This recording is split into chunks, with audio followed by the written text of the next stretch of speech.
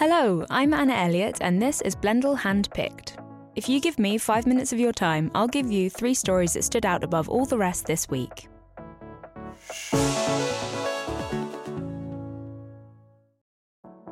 First up today is a gut punch of a report from several investigative journalists in the New York Times on how Belgium's government effectively left many elderly COVID-19 patients to die.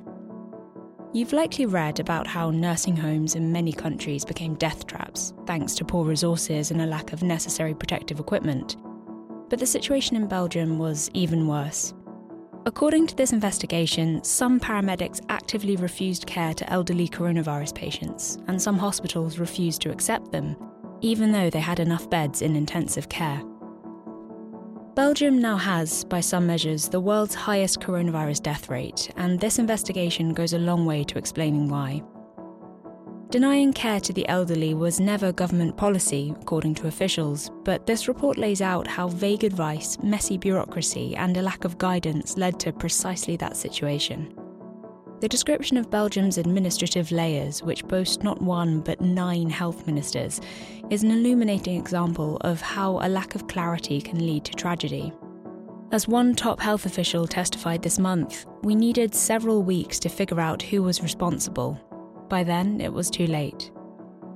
This is hard to read, especially the first-hand accounts from relatives and care home workers, but it shines some vital light on an underreported aspect of the pandemic. The 12-minute investigation appears in last Sunday's New York Times. Next up, I've got a truly inspiring piece from Elizabeth Bernstein in the Wall Street Journal on how being kind can help you feel better, especially now. And we're not just talking about a short-term boost in warm, fuzzy feelings. Bernstein lays down some science.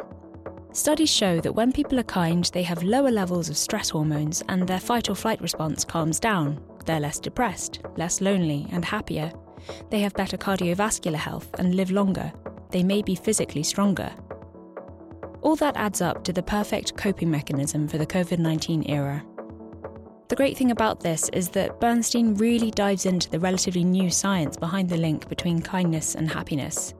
There's a great discussion from a psychology professor on how kindness activates the brain's reward system like a piece of chocolate cake would. And some types of kindness are better than others when it comes to reaping maximum benefits. Perhaps most interestingly, one study showed that people who believed kindness was good for them showed more positive results than those who didn't. There are some sweet real-life examples from people who use the pandemic as an opportunity to do nice things for people around them, and the great thing is that they don't all have to be grand gestures. Suggestions vary from giving blood to saying hello to a neighbour.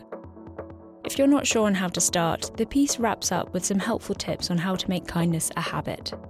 For a 6-minute pick-me-up, I'd really recommend checking out the piece in last Wednesday's Wall Street Journal. Finally, I've got a piece from political scientist Ian Bremmer in Time magazine about how this economic crisis is shaping up to be more than just a regular recession. This will be a prolonged global depression.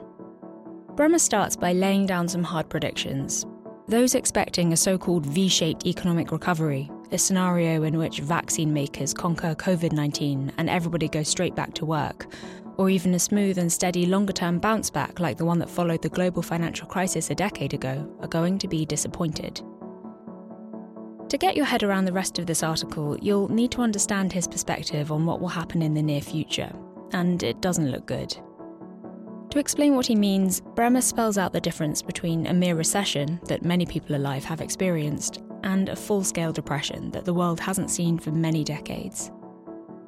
I'll leave you to read the piece for the full descriptions, but suffice it to say that a depression is a bigger deal, and it will change how we live in a way recessions just don't.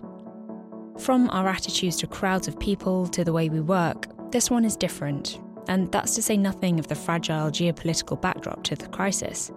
There's some smart analysis here on how the government debt of developing and middle-income countries is likely to further strain the entire global economy. So what needs to happen before a sustained recovery can take place? A vaccine. And even then, Bremmer says, the fix won't be immediate. There's a lot of great analysis in here that I don't have time to go into in detail, but do read the 6-minute piece from the latest issue of Time to find out more. It's a bleak outlook, but one that's important for people to consider in order to weather the coming storm. Thanks for joining me for this week's Top Stories. Check out the show notes for the links to the articles, and if you want to read more, you can go to blendl.com and subscribe to the Daily Digest newsletter, which we send out at 8 a.m. Eastern. If you want to get in touch with your thoughts on the show, you can email me at editorial@blendl.com, and you can follow us on Twitter @blendl. Thanks for listening, and I'll see you next week.